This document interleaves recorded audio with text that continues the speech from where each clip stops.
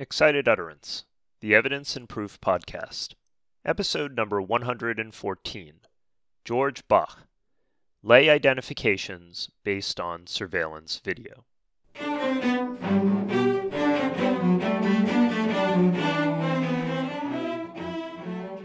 Welcome to Excited Utterance. I'm your host, Ed Cheng from Vanderbilt Law School. Excited Utterance is your podcast for cutting-edge scholarship and developments in the world of evidence. We bring virtual workshops to you throughout the academic year. This week, our guest is George Bach. George is the Lee and Leon Karlitz Professor in Evidence and Procedure at the University of New Mexico School of Law, where he teaches evidence, constitutional law, trial practice, and a number of other classes. Our podcast today features George's recent article, Moderating the Use of Lay Opinion Identification Testimony Related to Surveillance Video. It was published in 2020 in the Florida State University Law Review. In it, George takes on the increasing practice among courts of allowing lay witnesses, often police officers, to make identifications of people who are found in surveillance videos. Now, to be clear, these are cases where the witness in question wasn't actually present during the recorded event. Instead, the witness is somehow familiar with the person in the video, which is nominally going to allow them to make an identification on the basis of the video alone. This practice might strike some of you as intuitively somewhat problematic, and perhaps it should. But remember that the authentication rules clearly contemplate that a lay opinion witness can identify things like handwriting or voice, even if the witness wasn't present at the time of the writing or recording.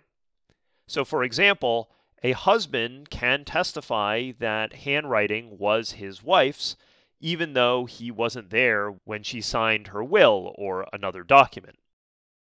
So that raises the question, why might these particular lay witnesses who are making video identifications problematic? George analyzes this question and then proposes some safeguards for their use. George, delighted to have you on Excited Utterance. Welcome. Thanks so much for having me. Happy New Year. I appreciate your invitation. Your article is about the use of lay witness identifications in the context of surveillance videos. To start us off, can I have you set the stage by elaborating a bit on the broader context? So, who's using these lay witness identifications? How are they using them, and in what context are they using them? Absolutely. So, as everybody knows, we're increasingly in a surveillance society. We're being recorded all of the time. And so it's no surprise that this is going to come up more frequently. And where we see it used more often is in criminal cases where the prosecution is offering surveillance video of fill in the blank, a break-in, a robbery.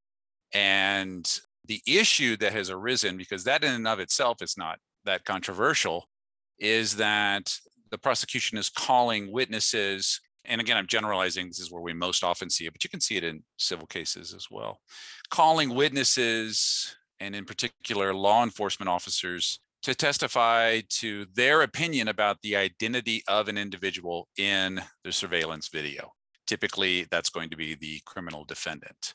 And that's the context. That's the basic backdrop for this, is where you have courts. A video can be authenticated, and historically a video would speak for itself. They would play the video and then the jury can decide who is that in the video. But more often now what we see is this testimony in the form of lay opinion, not experts, but lay opinion saying, I'm familiar with this person and that's this person in the video. But there's a number of problems in permitting that kind of testimony, particularly in a criminal case when offered by a law enforcement officer.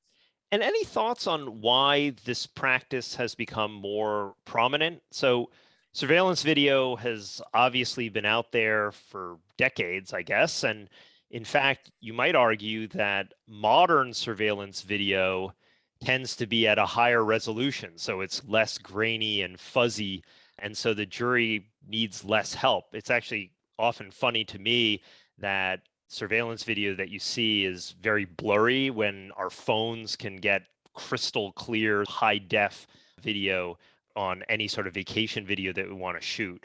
So, why the need for this kind of lay identification testimony today?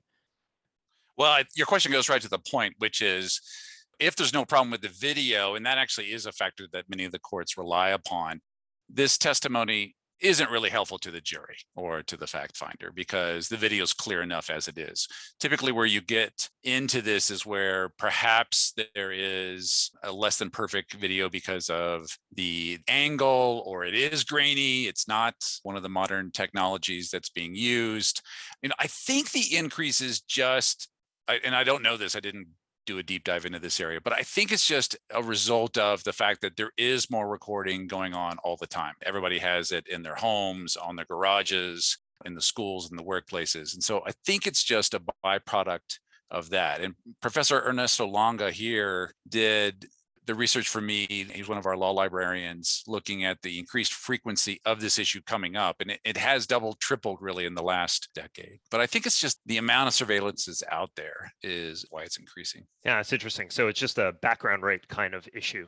Okay, so I learned from your article that there seems to be quite a circuit split on the admissibility of these kinds of lay opinion identification witnesses. So these officers testifying about identification. Can you tell us a little bit more about that? So what are the major rules that we see out there? Sure. So, and I'm borrowing some of the background on the circuit split from an article by Kim Chanek, and she talks about the three different circuit approaches, and then I sort of go on into some of the other state courts and what some of the factors are. But she mentions the fact that the 10th and 11th circuits really allow law enforcement officers to provide this lay opinion testimony without any familiarity with the actual events themselves. That is, they have some familiarity with the individual, but they weren't there at all. The 7th and 9th circuits allow the testimony to include what they might have firsthand knowledge of, but also knowledge that they've gained after the fact. So, for example, by interrogating a witness. And then the 2nd, 4th, and 8th circuits have taken a little more restrictive approach, which is the one that Kim Chanek endorses, which is that you should really only allow this testimony when somebody somehow observed what happened and what happened was being recorded. So, for example, if an officer stops somebody and their car camera is recording an interaction. But what the factors that the courts have come up with, and in my article, I focus on an Illinois State Supreme Court opinion because A, it's recent, and B, it does a really nice job pulling together the factors that have been developed over the past 40 years. So we've really been dealing with this since the mid 70s. And that is, what's the general familiarity of the witness with the subject? How well do they know the witness? Did they know the witness at the time of the incident, or have they gathered their familiarity from interactions after the incidents, for example, through interrogations? Was the subject of the video in disguise and making it harder to discern who that is?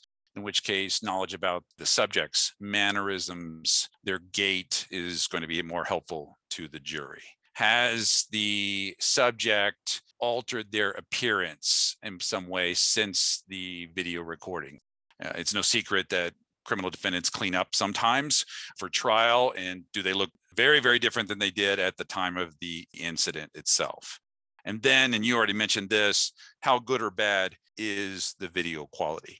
And this is helpful. And I think the courts have gone a long way to addressing some of the concerns, but it's not, in my opinion, not far enough, because the problems that arrive with an ineffective ability to cross-examine, really ineffective cross-examination, what the Sixth Circuit calls putting criminal defendants between a rock and a whirlpool. Those problems still exist even when these factors are employed, which is why I think a little bit more ought to happen before this kind of opinion testimony is permitted. I'll get back to the effective cross-examination point in a second. I want to go back to your discussion of the circuit splits first. I have to say that I found that the really restrictive approach, and if I remember correctly, this is the Second Circuit, the Fourth and the Eighth. They basically say that the police officer or whoever this late witness happens to be has to actually have been in the room or at the scene that was being videotaped. And I have to say that I found that restriction rather surprising. And as I read your article, I think you agree with me on this. To my mind, we allow lay opinion identifications of all kinds of things, handwriting, voice, and those things don't seem that different from video. And in those cases, we don't require that the lay handwriting witness actually have witnessed the testator writing out the will. It's fine that you acquired your information elsewhere. Why the super restrictive approach that we see from those circuits? I think Chanik also is in favor of this approach as well. That's right.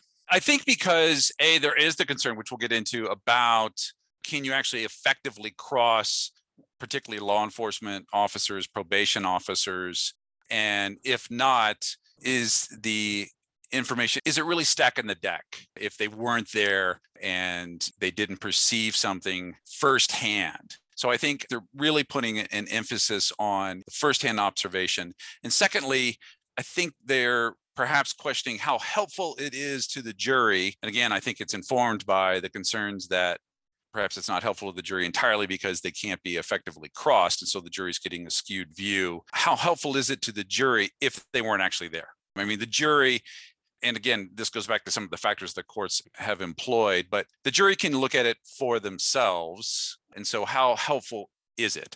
But as you point out, I think that's problematic because that very restrictive approach does interfere with getting good evidence that actually can be helpful to the jury, because you have law enforcement officers who do have knowledge about an individual, perhaps have interacted with that individual a great deal, and can help the jury in identifying an individual when the video is not clear.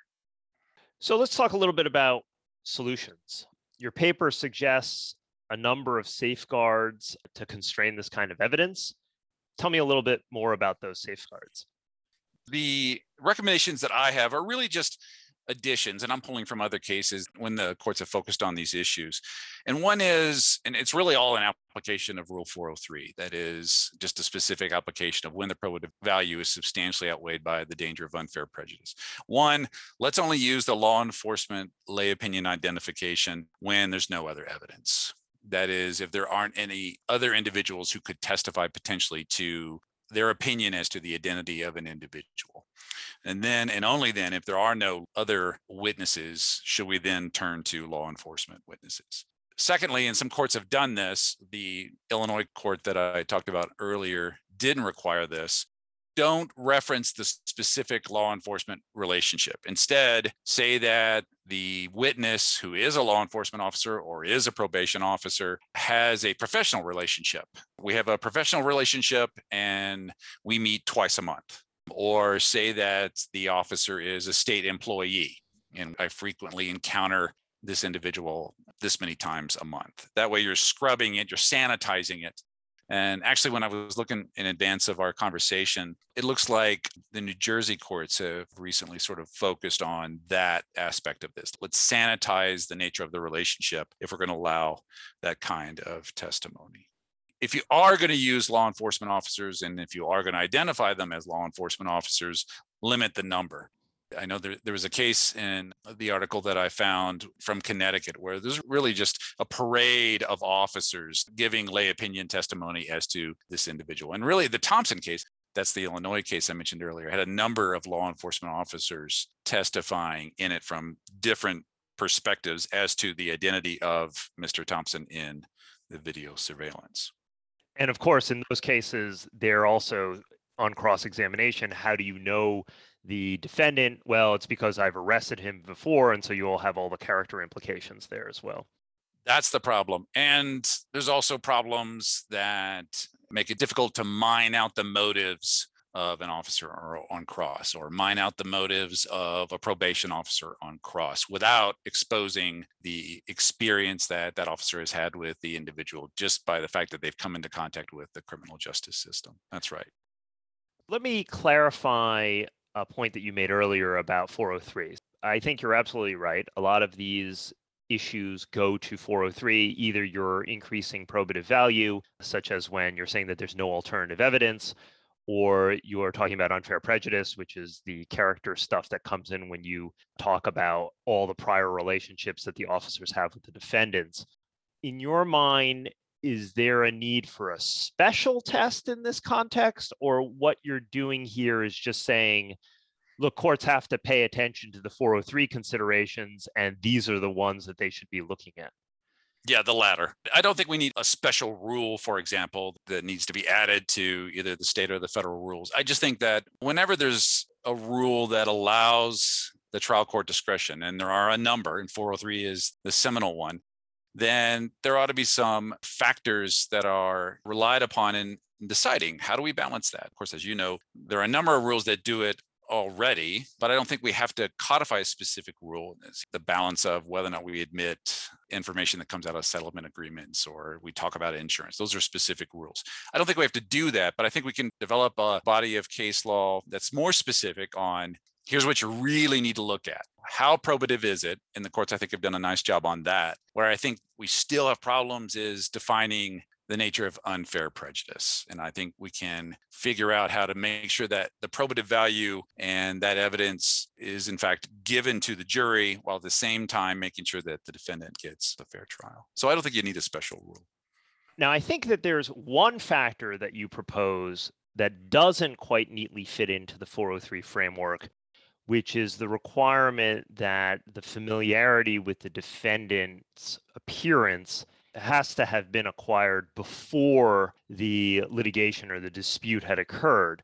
And this, of course, harkens to the handwriting authentication context, which I've always thought was quite fascinating. I'd like you to say some more about why you think that's an important requirement in this context, and whether or not it ties with 403, or whether or not actually this is just something additional that needs to be thought about.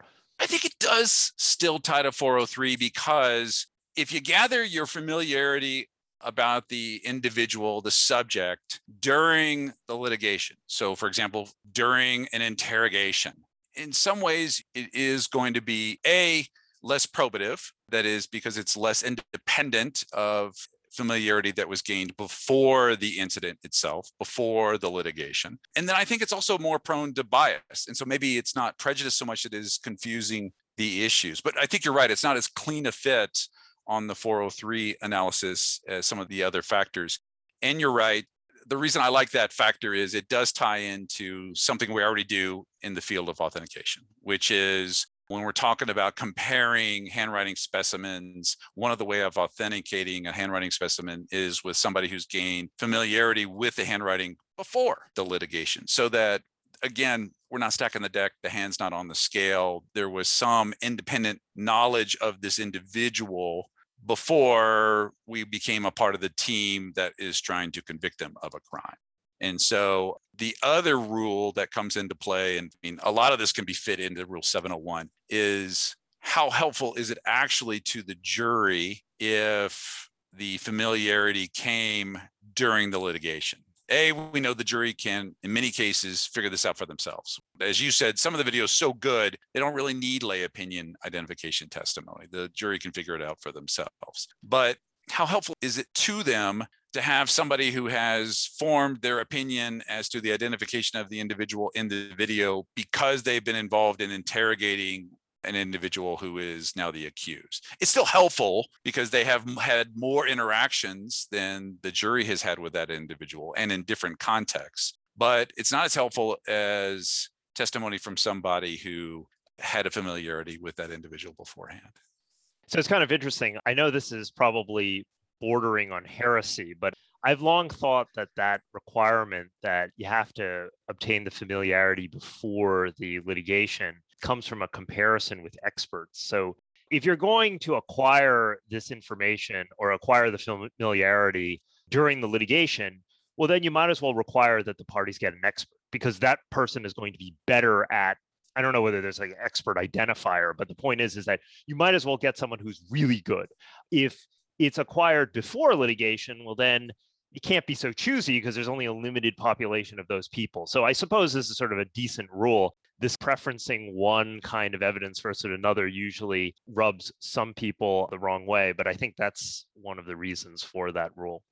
Final question for you. What's next for you? Where does this project go from here?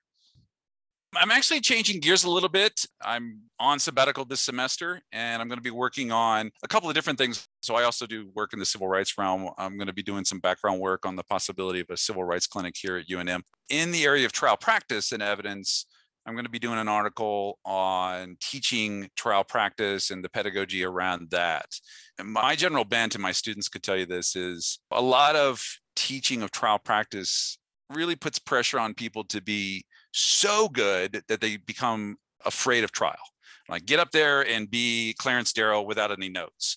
And that's not realistic. And so I think what happens is people are afraid of trial practice. And so I think there are ways of teaching trial practice that can still challenge individuals, get off your notes when you can, to make them effective advocates without making it so aspirational that they come out afraid of trial. I mean, I came from practice. I think people should be willing to go to trial when they need to. And my great hope is that students graduate from UNM and they're not afraid of trial. They know how to do it. Sure, it's a lot of work. There's always scary components, but they're not afraid of the process. And so that's what I'm going to be focusing on in the next 6 months. Well, it sounds like a great idea. We always talk about how you have vanishing trials, and really we need to have more people going to trial. And perhaps some of that can start in the classroom by encouraging our students to do that.